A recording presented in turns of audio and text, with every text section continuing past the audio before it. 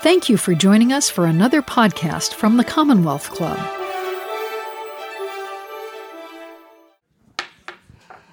Good evening, ladies and gentlemen, and welcome to today's meeting of the Commonwealth Club of California. We also welcome our radio and internet audiences, and we welcome everybody to visit us on our website. My name is Dr. Patrick O'Reilly, and I'm delighted to introduce today's speaker, Professor Robert Lustig. He is Emeritus Professor of Pediatrics in the Division of Endocrinology and is a member of the Institute for Health Policy Studies at UCSF. He is studying the interplay between the changes in the nutritional environment and defective hormone signaling, in particular the role of fructose and lack of fiber in the genesis of metabolic syndrome. He has been involved in the anti-sugar movement and that has taken hold in many countries. He is the author of many articles, including the recent volume Obesity Before Birth, the previously released popular book Fat Chance, Beating the Odds Against Sugar, Processed Food, Obesity, and Disease, and The Hacking the American Mind. So without further ado, please welcome Professor Lustig.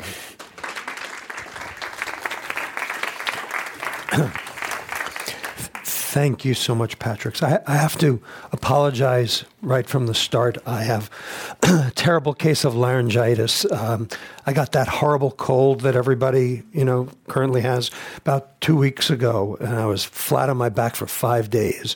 And I'm over the cold, but unfortunately, my voice box is not. And I do apologize, but you can all understand me okay. Now I'm going to try not to strain. So if you can't hear me, please, let me know.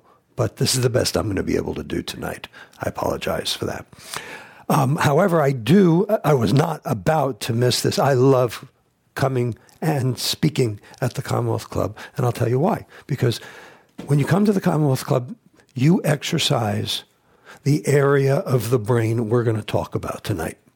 And that is, shall we say, the most important thing you can do as human beings is exercise this one area of the brain, because it is the part of your brain that distinguishes you from every other mammal on the planet.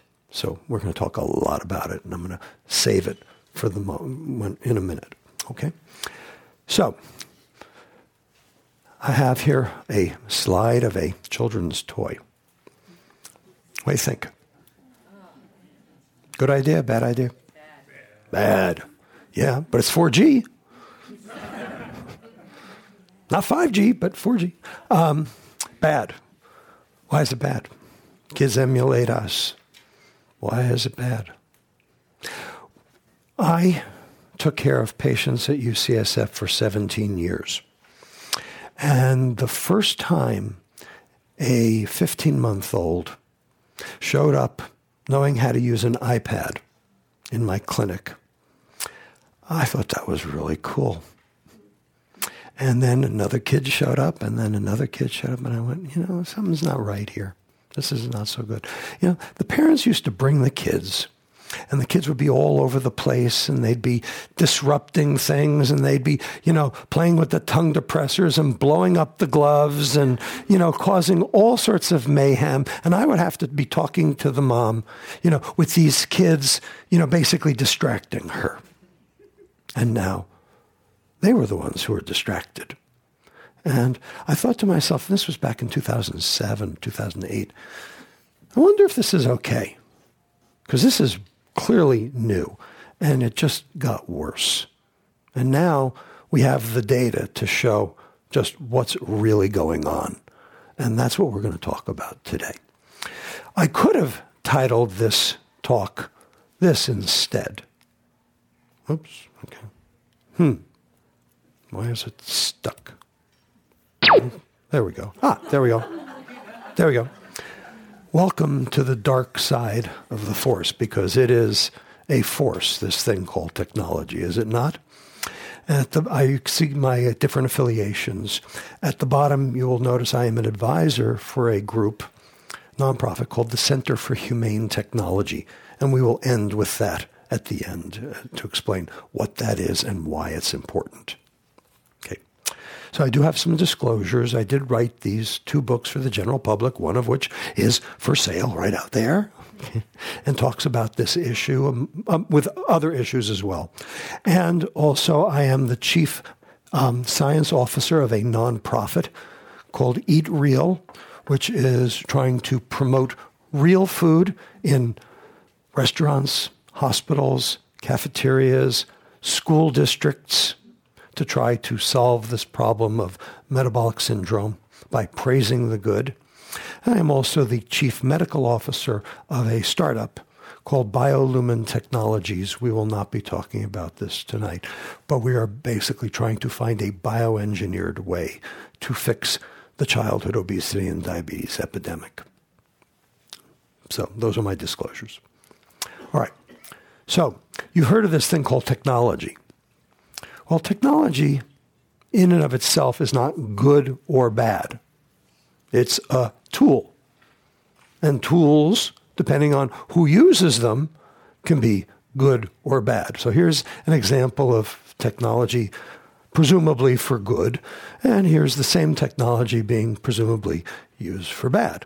A hammer can hammer nails or skulls, right? GMOs, gene editing. These are tools. Okay. Ultimately, society decides which are the good uses and which are the bad uses. And I am not here today to tell you that technology is either good or bad. Ultimately, it is your decision. But what I am here to tell you about is that for 50 years, we have decided as a society that technology only seems to be able to do good. And what we have learned in the last couple of years is that, in fact, that's not necessarily the case. So when we're talking about technology, we're talking about these guys here, and you're pretty much familiar with all of them, and some of you are wearing them right now.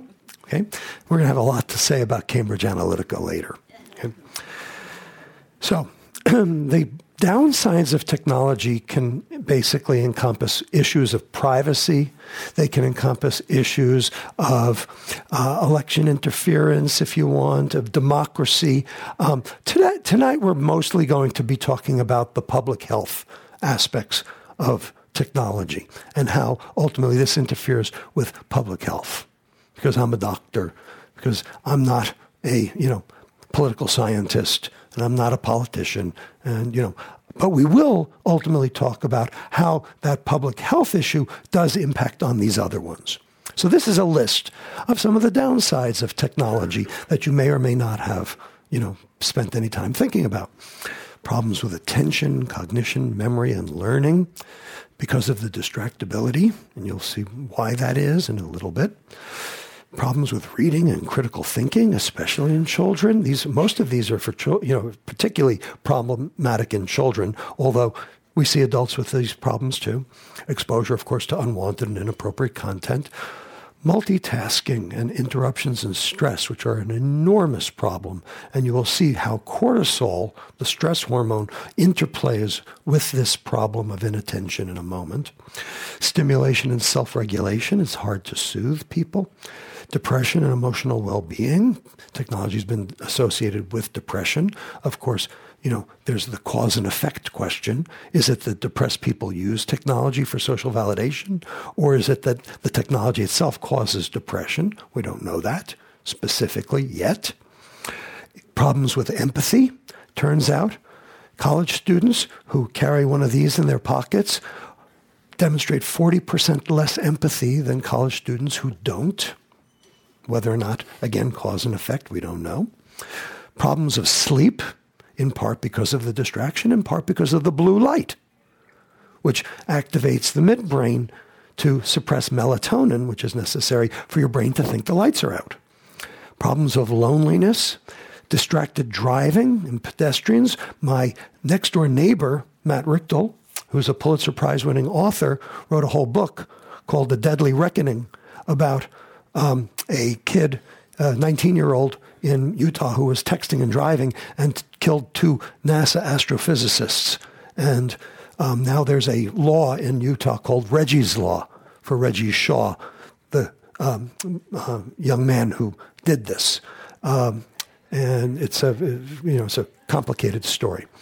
Cyberbullying, which is a huge problem in kids, parental stress of various sorts because of what's happening with the children. And ultimately, we will end with this issue of hacking the mind. That is, getting you to believe something you wouldn't otherwise normally believe, and how that ultimately can influence things like hate speech and election interference. And ultimately, this big thing, this, basically tsunami headed our way called AI, and what that means for what we may all end up thinking in the future.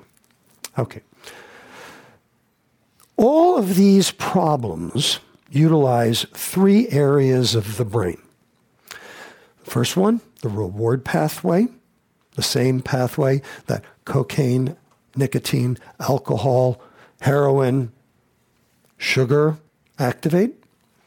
The contentment pathway, which is the happiness pathway, the one that basically says, I'm at peace, I've got what I want, I don't need any more.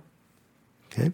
And then finally, the stress, fear, memory pathway, which is a complex pathway, and we're going to spend most of our time on that one. Now, the reward pathway is fueled by this neurotransmitter called dopamine. You've heard of it, right? Dopamine is made in one area of the brain called the ventral tegmental area, and it then propagates to two areas of the brain. The first one is the nucleus accumbens. That is the reward center.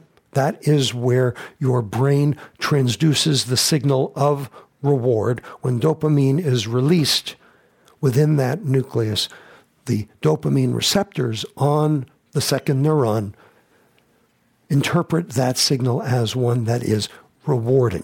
It is not just the reward neurotransmitter, it is also the learning neurotransmitter. You learn, this feels good. I want more. So this is an extraordinarily important pathway because it's the pathway that gets you out of bed in the morning.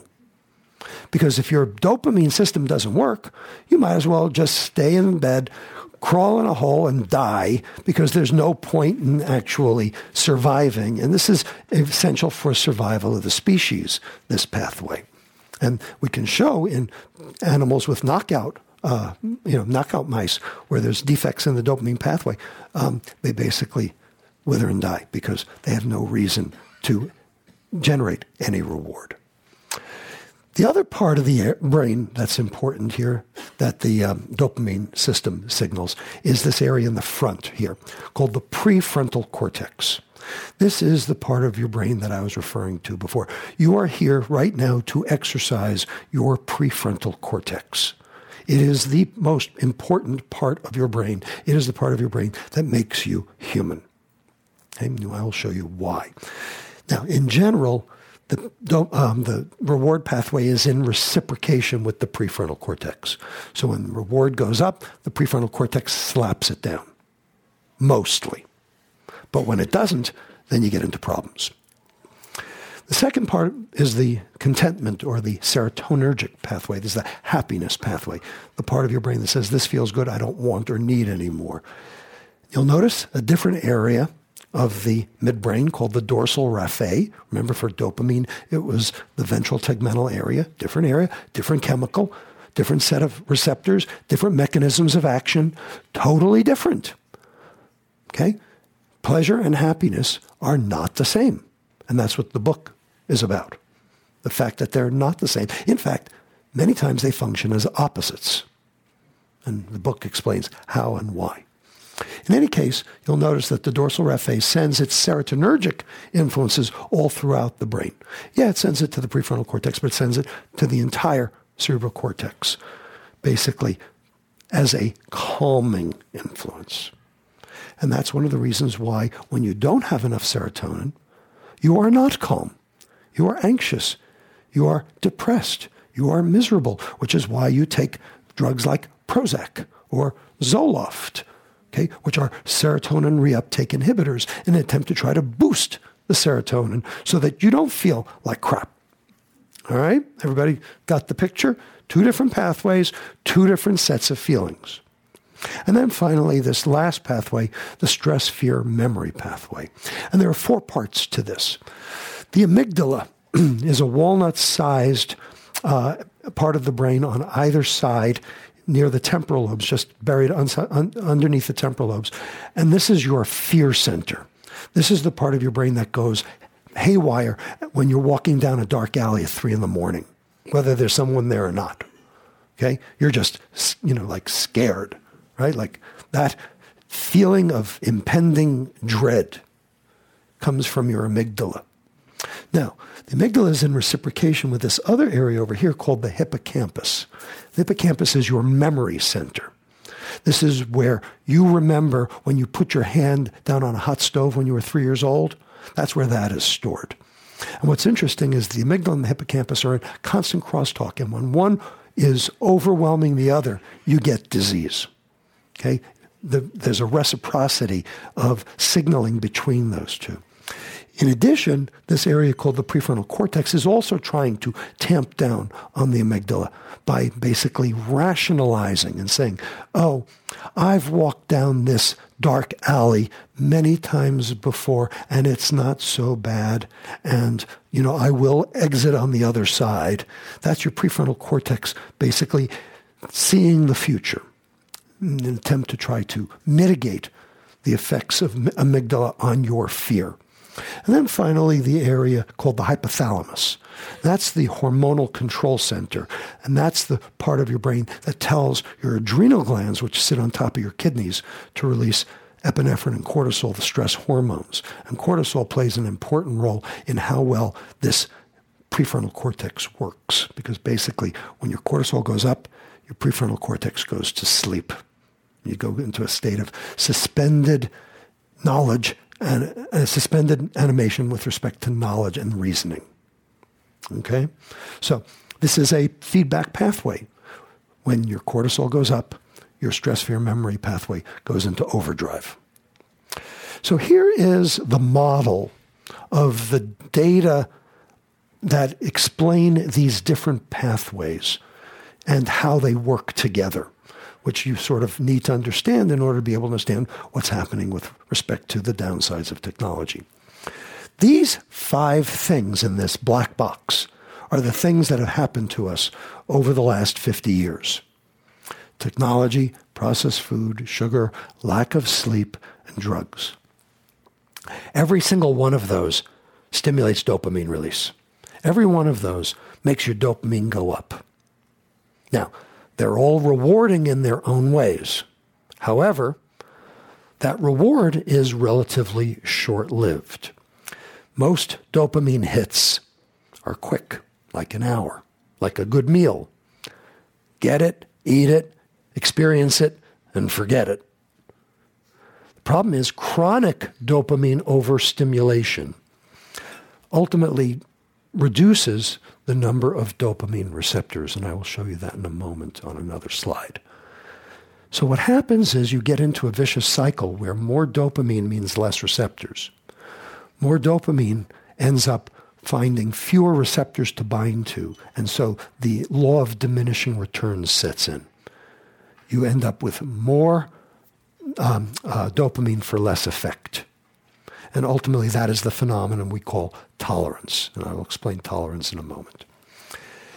In addition, throw some stress onto the mix, which then puts your prefrontal cortex through that cortisol pathway I mentioned before into suspended animation. When you put those 2 things together, dopamine and stress, that is the pathway to addiction.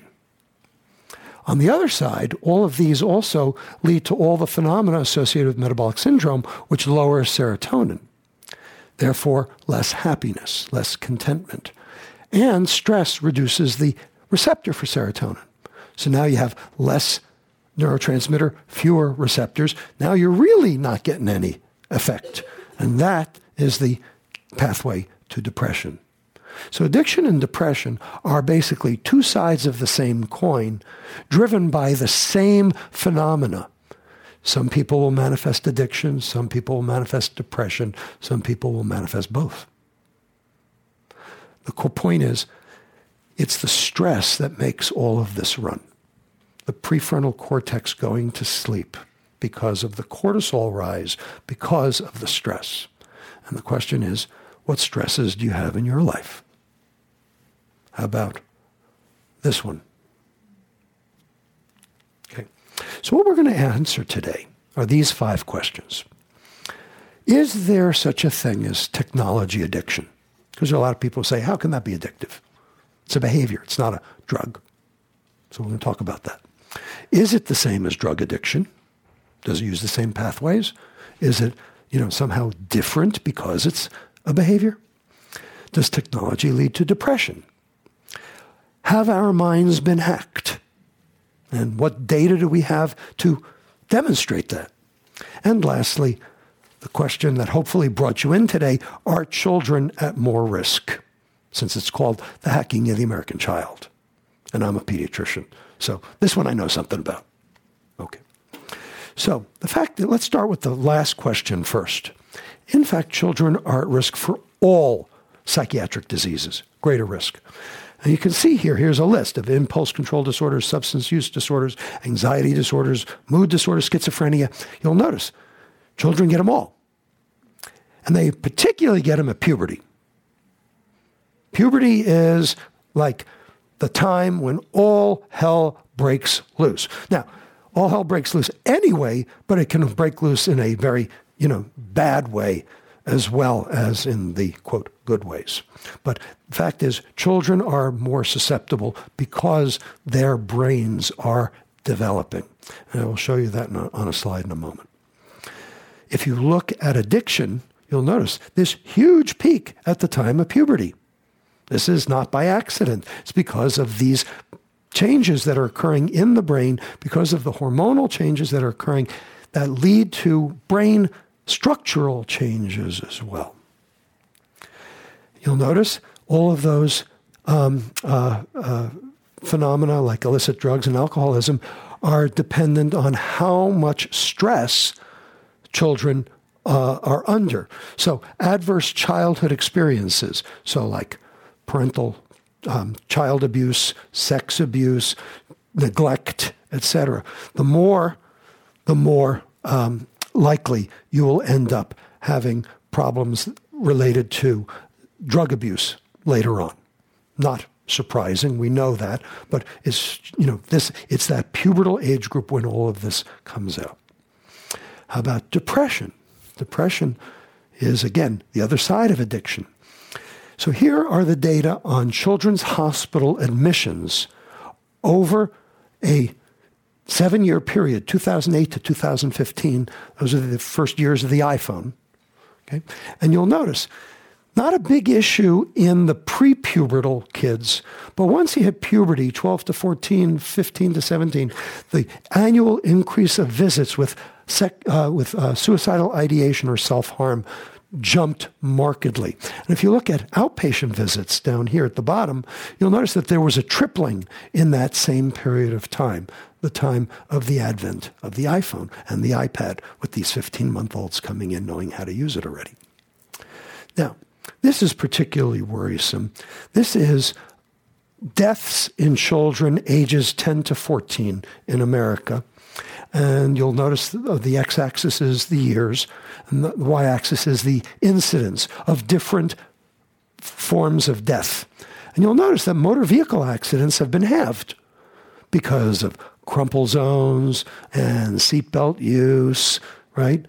But also because kids aren't in those cars anymore, because where are they? They're at home playing video games, and look at the rate of suicide going up. In fact, suicide is now a more common cause of teenage death than motor vehicle accidents are. That is extraordinarily alarming. But it's not just kids, it's everyone, because U.S. suicide rates are up 30% in the last 20 years. And only half of those had a known mental health problem. Now, you could say, well, that's the opioid crisis. But no, because this takes into account, this study took into account opioid overdoses. Okay? These were people who wanted to take their own life, not just happened to take an overdose of opioids. Antidepressant use is up in those same in that same period of time as well. People are unhappy. And I will also tell you that people are voting with their feet. You'll notice that several states have now legalized marijuana. Now, what is marijuana? It's an anti-anxiety agent. That's what it is. It calms you. Causes the munchies too, but it calms you. So what's happened is that in the states where marijuana has been legalized, SSRI prescriptions have gone down proportionately and reciprocally. Basically, people are choosing an over-the-counter medication that they can control against the prescription medication that they can't control. So basically, it's been a one-for-one even exchange. So people are anxious. Right? And the question is, why is that? And it's not just America. It's everywhere. Because this is World Health Organization data showing that 4.4% of the entire world has now been diagnosed with endogenous depression. That's a lot of people. You know, it used to be about 1%. Now it's 4.4%. That is an 18.5% increase in prevalence in that decade of technology. So here's why. Remember this area that I told you about, the prefrontal cortex?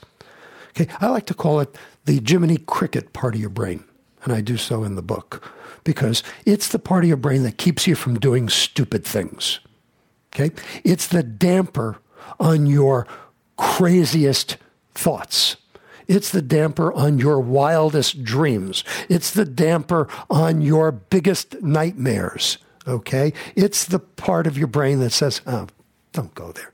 Don't do that, okay? It's the part of your brain that keeps you in your seat right now, all right? Everybody got it? It's the executive function part of your brain.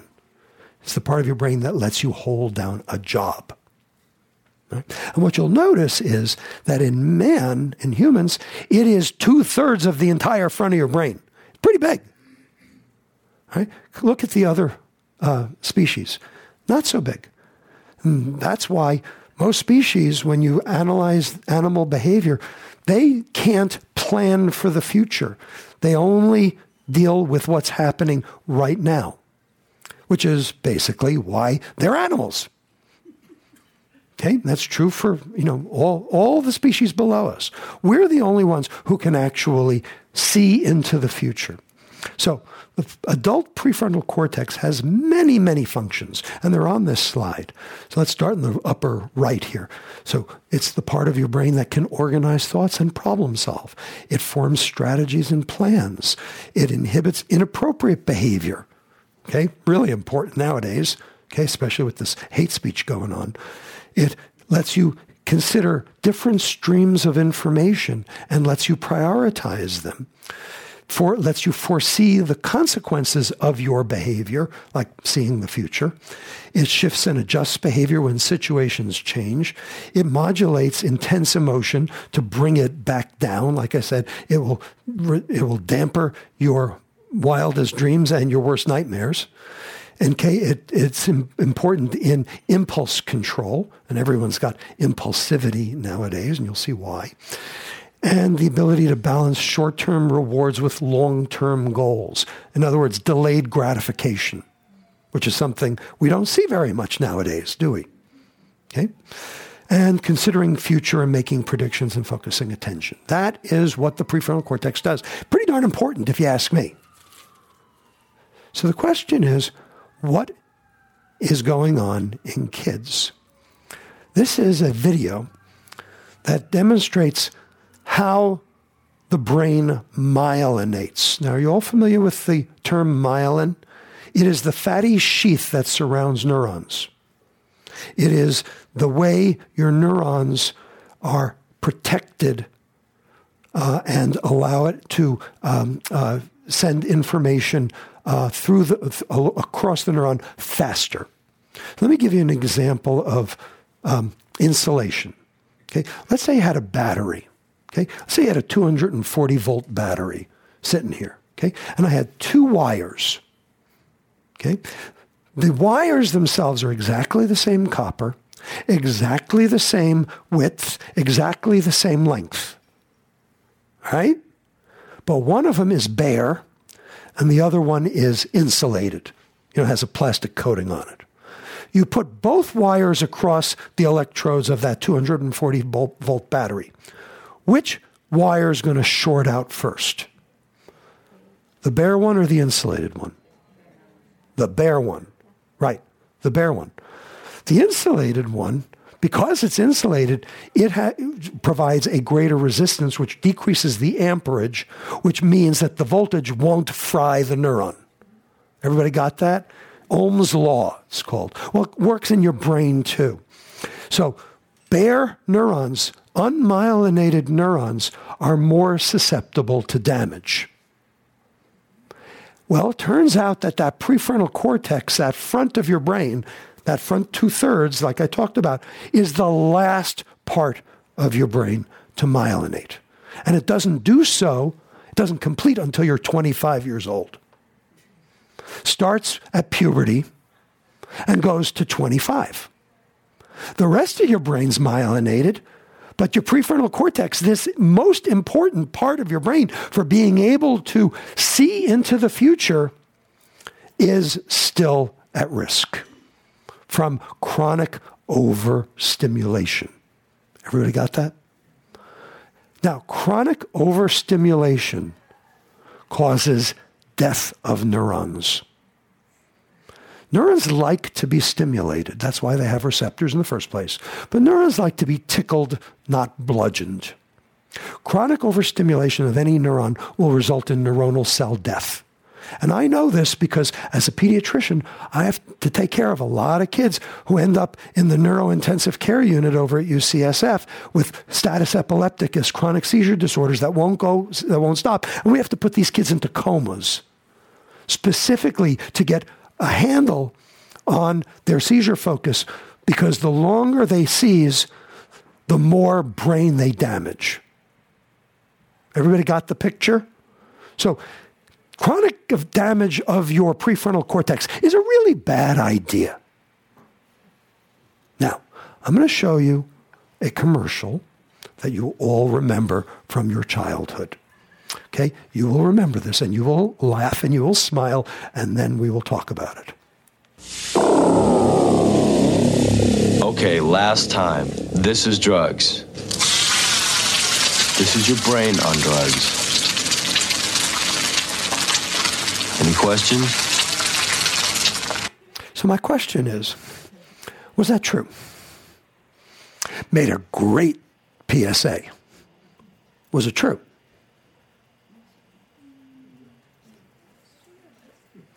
Not exactly. Half true. Half true. Turns out, not all drugs fry neurons.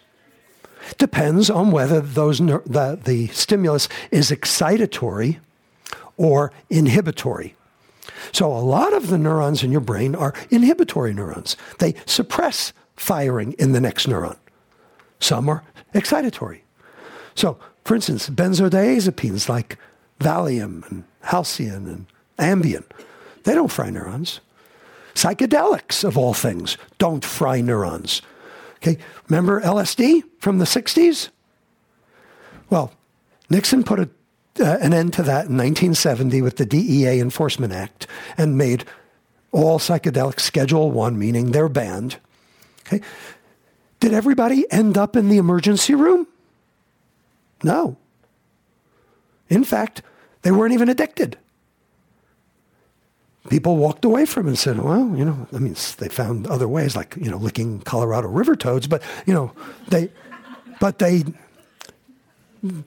didn't have like a meltdown when they did that, because they weren't addictive and they didn't fry neurons. In fact, these psychedelics are actually making a resurgence now. And if you read Michael Pollan's book, How to Change Your Mind, it's a whole book about psychedelics, and it happens to be chapter 8 of my book too. Okay, I didn't steal it from him. He didn't steal it from me. It's okay. And Michael's a friend, so it's okay. The fact is, only excitatory neurotransmitters cause neuronal cell death. So cocaine causes dopamine to increase. That will kill neurons. Ecstasy will kill neurons. Methamphetamine, PCP, those are excitatory neurotransmitters. Those will kill neurons. No argument. And chronic overstimulation of any neuron will lead to neuronal cell death. And unmyelinated neurons like those in children are more likely to die from that chronic excitation.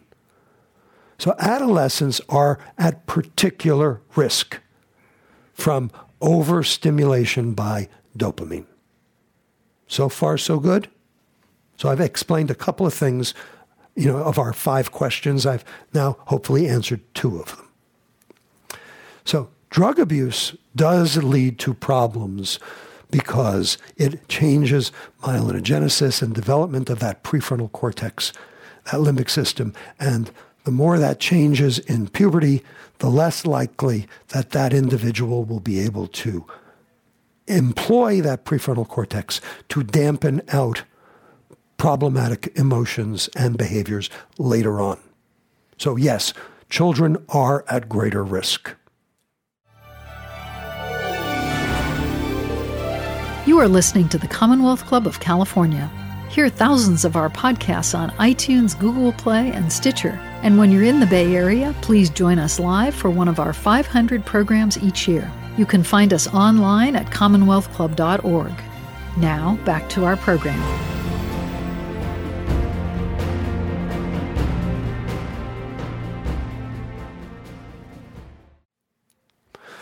Now, we can find signs of decreased myelinization in the brain. In patients, for instance, with depression. You can see it here. Okay, and there's the nucleus accumbens in red, and that's what the MRI data show. So this is a real thing, and you can see it in people. So here's the key. Dopamine is an excitatory neurotransmitter. It can kill neurons. Now, like I said, neurons like to be excited. That's why they have receptors, but they like to be tickled, not bludgeoned. So they have a fail-safe. They have a plan B. They have a self-defense mechanism because they don't want to die. What do? They downregulate the receptor. So it's less likelihood that any given dopamine molecule will be able to find a receptor to bind to. So therefore, less chance that neuron will fire. That's called tolerance. So how does it work in humans? You get a hit, you get a rush, receptors go down. Next time you need a bigger hit to get the same rush, receptors go down. And then you need a bigger hit, and a bigger hit, and a bigger hit, until finally, huge hit to get nothing. That's called tolerance. And then when the neurons actually do start to die, that's called addiction. Everybody got that?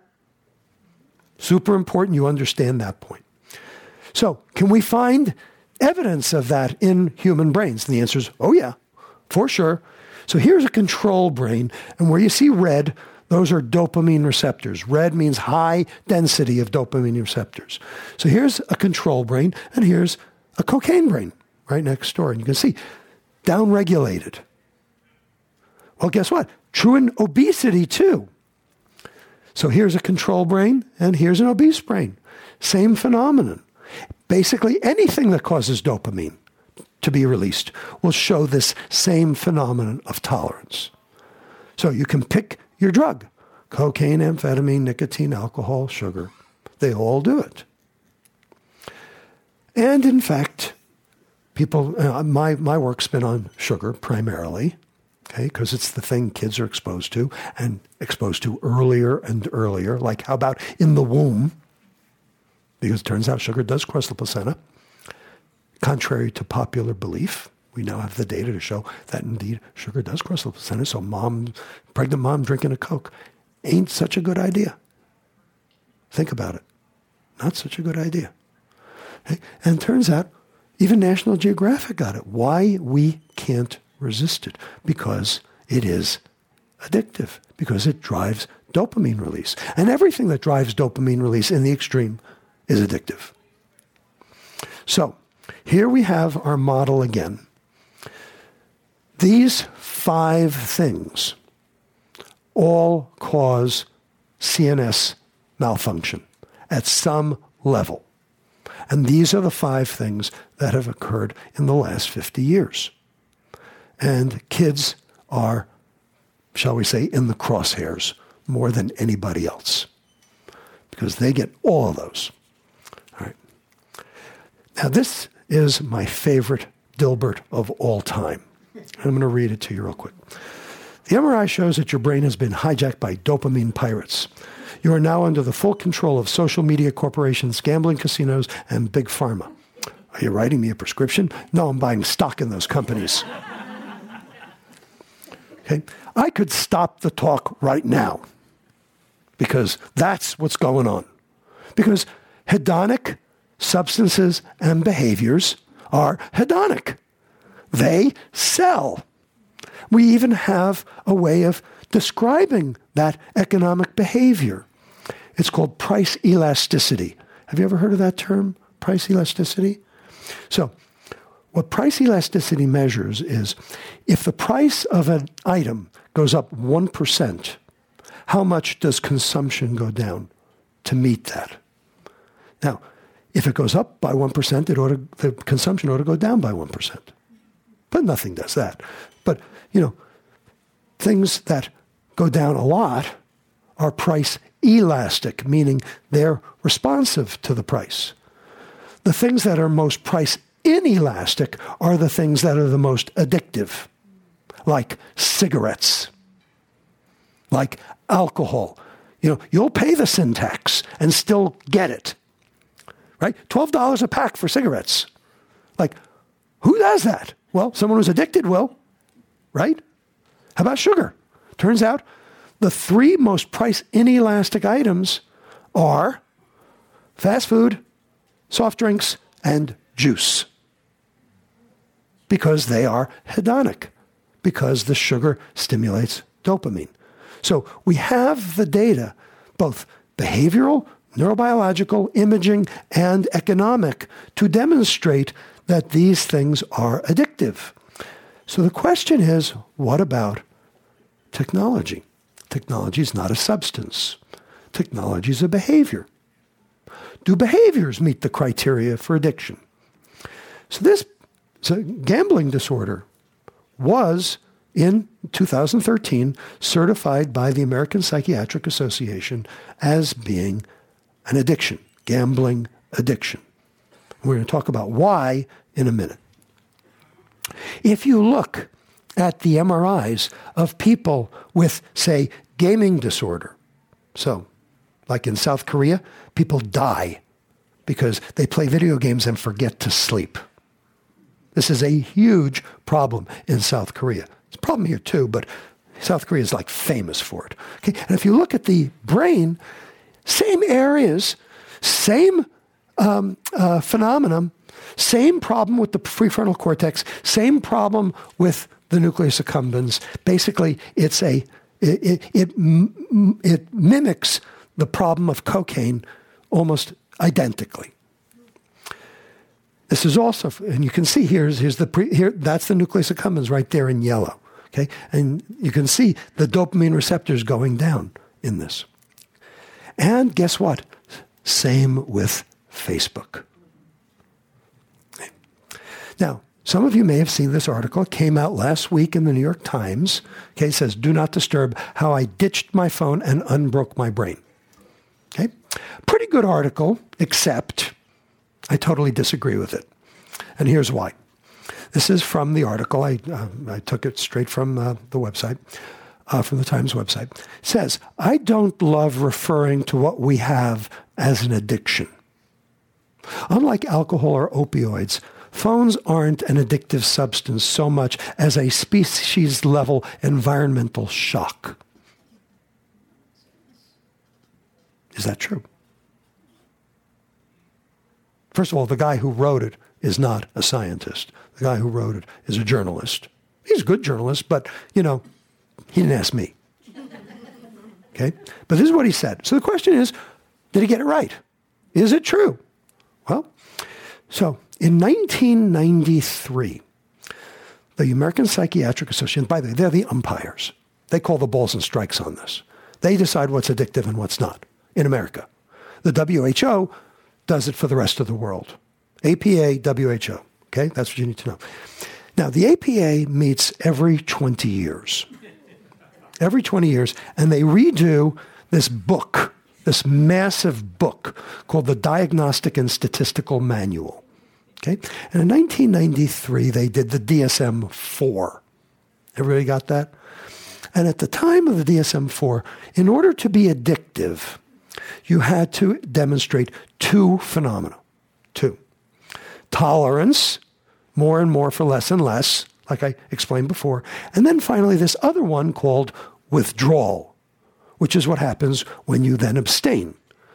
Now, the question is, what is that withdrawal?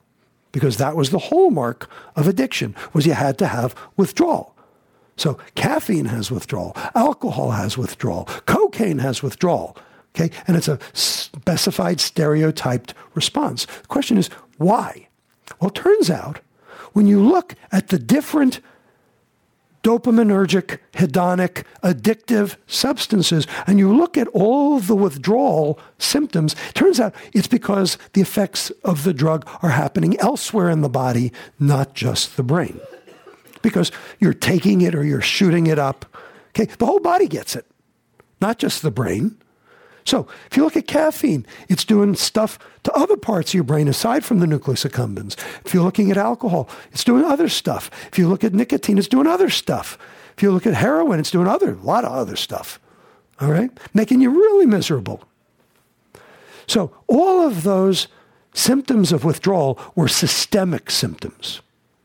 Now, obviously, behaviors wouldn't have a systemic phenomenon because they're behaviors. They'd all be up here.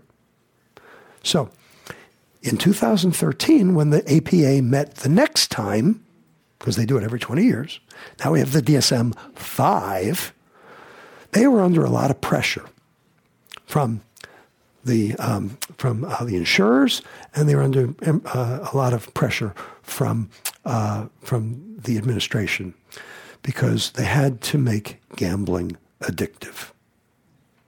So they changed the definition. So this is now the new definition as of 2013. Tolerance, same as before, and either withdrawal or these 9 things here in orange, which is called dependence. So it's tolerance and withdrawal or tolerance and dependence. Either one can get you classified as addictive. Now I want you to read through the dependence ones. I'm not going to read them to you. Just read through them. It's like every sugar addict, every cocaine addict, and every Facebook addict too. Read it. Okay? And of course gambling and, shopping and social media and pornography and everything else, all of these. Okay? Tolerance and dependence, they changed the definition. And now, under that rubric, indeed, technology can be addictive. So, the APA listed gambling as a DSM diagnosis. Now, in the 2013, they listed internet gaming disorder in the appendix. And they said, no, we're not going to call it addictive yet. It warrants further study. That's what they called it. They had not yet certified technology addiction as a DSM. They have not. That's true. However, the World Health Organization did. Because here are the World Health Organization criteria. And you'll notice, gambling disorder, gaming disorder, other specified disorders due to addictive behaviors, other unspecified disorders due to addictive behaviors. So they've cut out enough room in their rubric for technology to be addictive. So it's addictive in Europe, it's not addictive here because the APA is slow on the uptake. That's it. So, interesting that this happened because just a month ago, the gaming industry went to the WHO and said, you can't call gaming disorder addictive. It's not addictive. Oh, I better move. So, reward and habit. Okay, so you get a habit. Habit is due to reward. So an itch leads to a scratch, which leads to a reward. It may be a negative reward, but it's a reward because what it's doing is it's taking your mind off the stress. That's why there's head picking and nail biting and things like that. But variable reward is what the technology companies do. This here is a slot machine because when the email comes in, you don't know if it's a good email or a bad email. And that anxiety of not knowing is exactly why it's addictive. I'll prove it to you. And I'll prove to you that the internet companies know what they are doing. Who here uses Gmail? How come you use Gmail? It's free. Yeah, right. Okay, good. Thank you. It's free.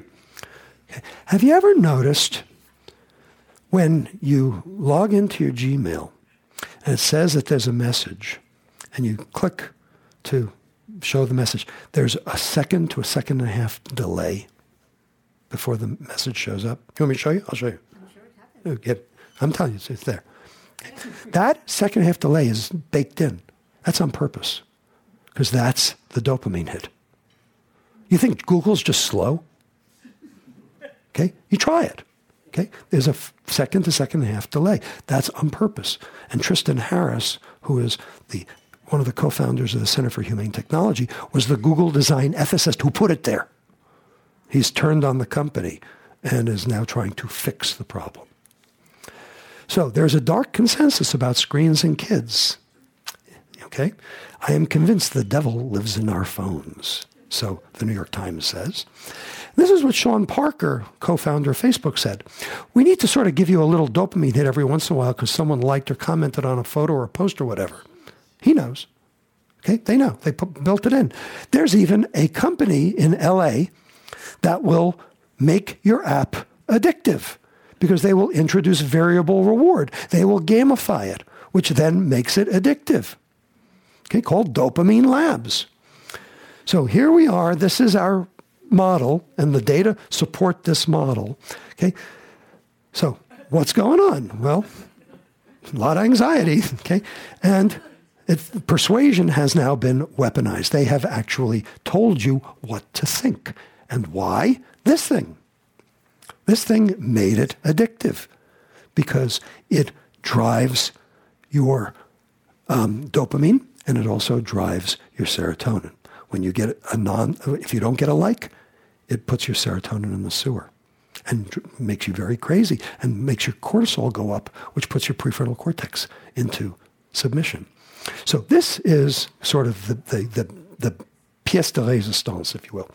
Here are, on the left, all the happy apps. On the right are all the unhappy apps. Okay? So, on the happy side, we have Calm, Google Calendar, Headspace, Insight Timer, the weather, MyFitnessPal, Audible, Waze, Amazon Music, Podcast, Kindle, Evernote, Spotify, Weather, and Canvas. Those all have one thing in common. What do they have in common? They're all one-way apps. The information flows from the app to you for your utilization. Now let's look at the unhappy apps.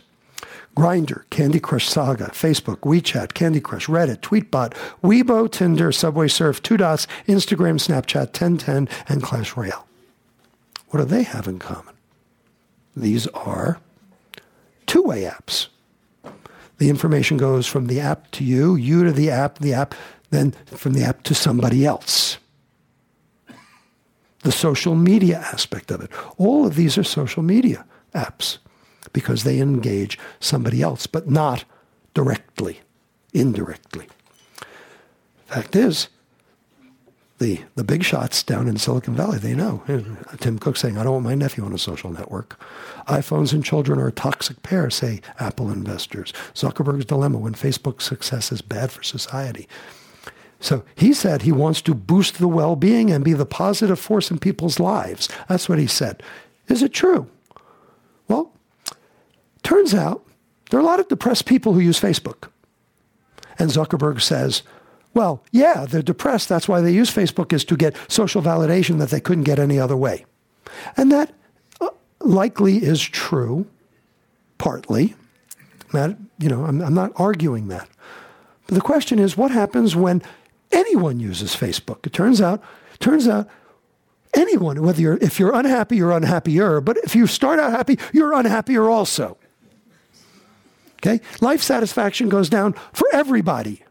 Now, it goes down the most for the people who start out unhappy, but it goes down for everybody. So this concept of being connected is not doing anything for anybody. So have smartphones destroyed a generation? Jean Twenge at UC San Diego certainly seems to think so. She wrote an article. This is Tristan Harris, who is the Google design ethicist who started the Center for Humane Technology, along with a gentleman by the name of Roger McNamee, I'll discuss in a moment. Now, in France, they know this, and they have actually banned cell phone use in schools. Could we do that? Would it make sense? Could we enforce it? And would it be a good thing? Is it a good thing for kids to be on their cell phones at schools? This is a question for us to answer. You go home with it. It's homework. So what happens if you quit Facebook? The answer is you get happier. Because these studies have been done. Okay, right there. You can see how much happier you are. If you're to the left of the line, you're happier. And in fact, we now have a congressional bill that has been introduced by the Democrats. Actually, I take it back. It's bipartisan because we have Sass and Collins. It's called Children and Media Research Advancement, or the CAMERA Act, to look at the effects of social media on children. It's just been introduced within the last week. So this is exciting. We've gotten some play in Congress. So here we are again at our model. I want to just read you one quote and then explain to you what happened in 2016 in a way you haven't heard before. So this is called The Ugly, and it's from Facebook Vice President Boz Bosworth, who's in charge of connectivity, if you will. And he said, this is important, we connect people, period. That's why all the work in growth is justified. All the questionable contact importing practices, all the subtle languages that help people stay searchable by friends. That can be bad if they make it negative. Maybe it costs a life, exposing someone to bullies. Maybe someone dies in a terrorist attack coordinated on one of our tools. The ugly truth is that we believe in connecting people so deeply that anything that allows us to connect more people more often is a de facto good. It is the only area where the metrics do tell the true story as far as we are concerned, because that metric also correlates with profit. Let's be very clear about what the goal here is. It's not connecting people. And then we have the 2016 election. So what happened? So we have the who, what, where, how, and why. Who was it? Well, it was these guys here. They started it, Alexander Kogan and Joseph Chancellor from Cambridge University, and they also worked for SCL, which is the parent of Cambridge Analytica. They assessed 270,000 Facebook users and got access to 50 million and then finally 85 million friends' data who didn't know they were being accessed. They predicted likes and dislikes in the same way Netflix knows whether or not what movie you want to watch next. Okay, and it's called singular value decomposition and multi-step co-occurrence. And it can actually predict your personality. 95% black from white, 93 men from women, 88 gay from straight, 85 Democrat from Republican, and 70 to 80 on 5 personality traits to target. They know who you are, and you've told them. Why does it matter? Well, here's why. Because it's not whether or not something is true. It's whether something you hear you believe is true. So this is from Sam Harris, who's a famous neuroscientist down at UCLA and also philosopher and political commentator, very smart guy. And what he did was he stuck 15 religious zealots and 15 atheists in a scanner and measured their nucleus accumbens. When he read them messaging that would either conform or divert from their worldview. So when the religious zealots heard religious messaging, they got a dopamine hit. When they heard the opposite, they didn't. When the atheist heard something that was atheistic, they got a dopamine hit.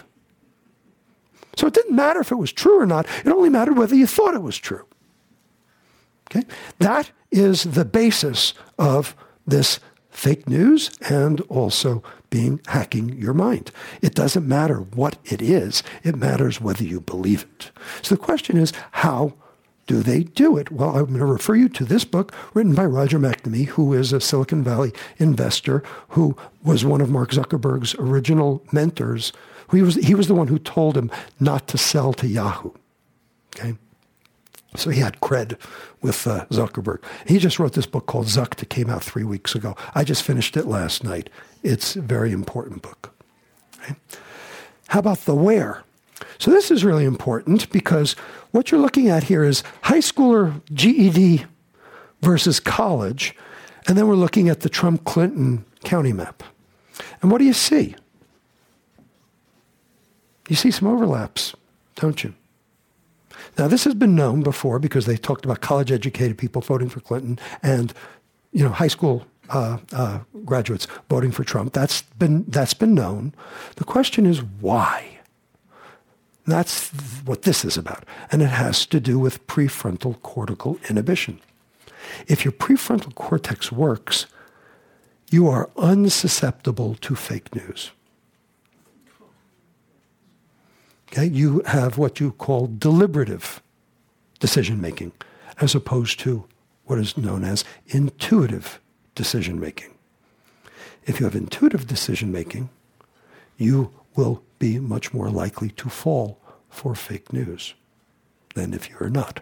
And you can see the difference between the prefrontal cortical. This is, putting people in scanners to measure what's going on in the prefrontal cortex. So, turns out that correlates with college education. Now, the question is it that people with a defective prefrontal cortex don't go to college? Or is it that education helps you build your prefrontal cortex so that you can be more deliberative? We don't know the answer to that. Correlation, not causation. This is a very big question, and it's absolutely essential because this is what ultimately adolescent education hinges on.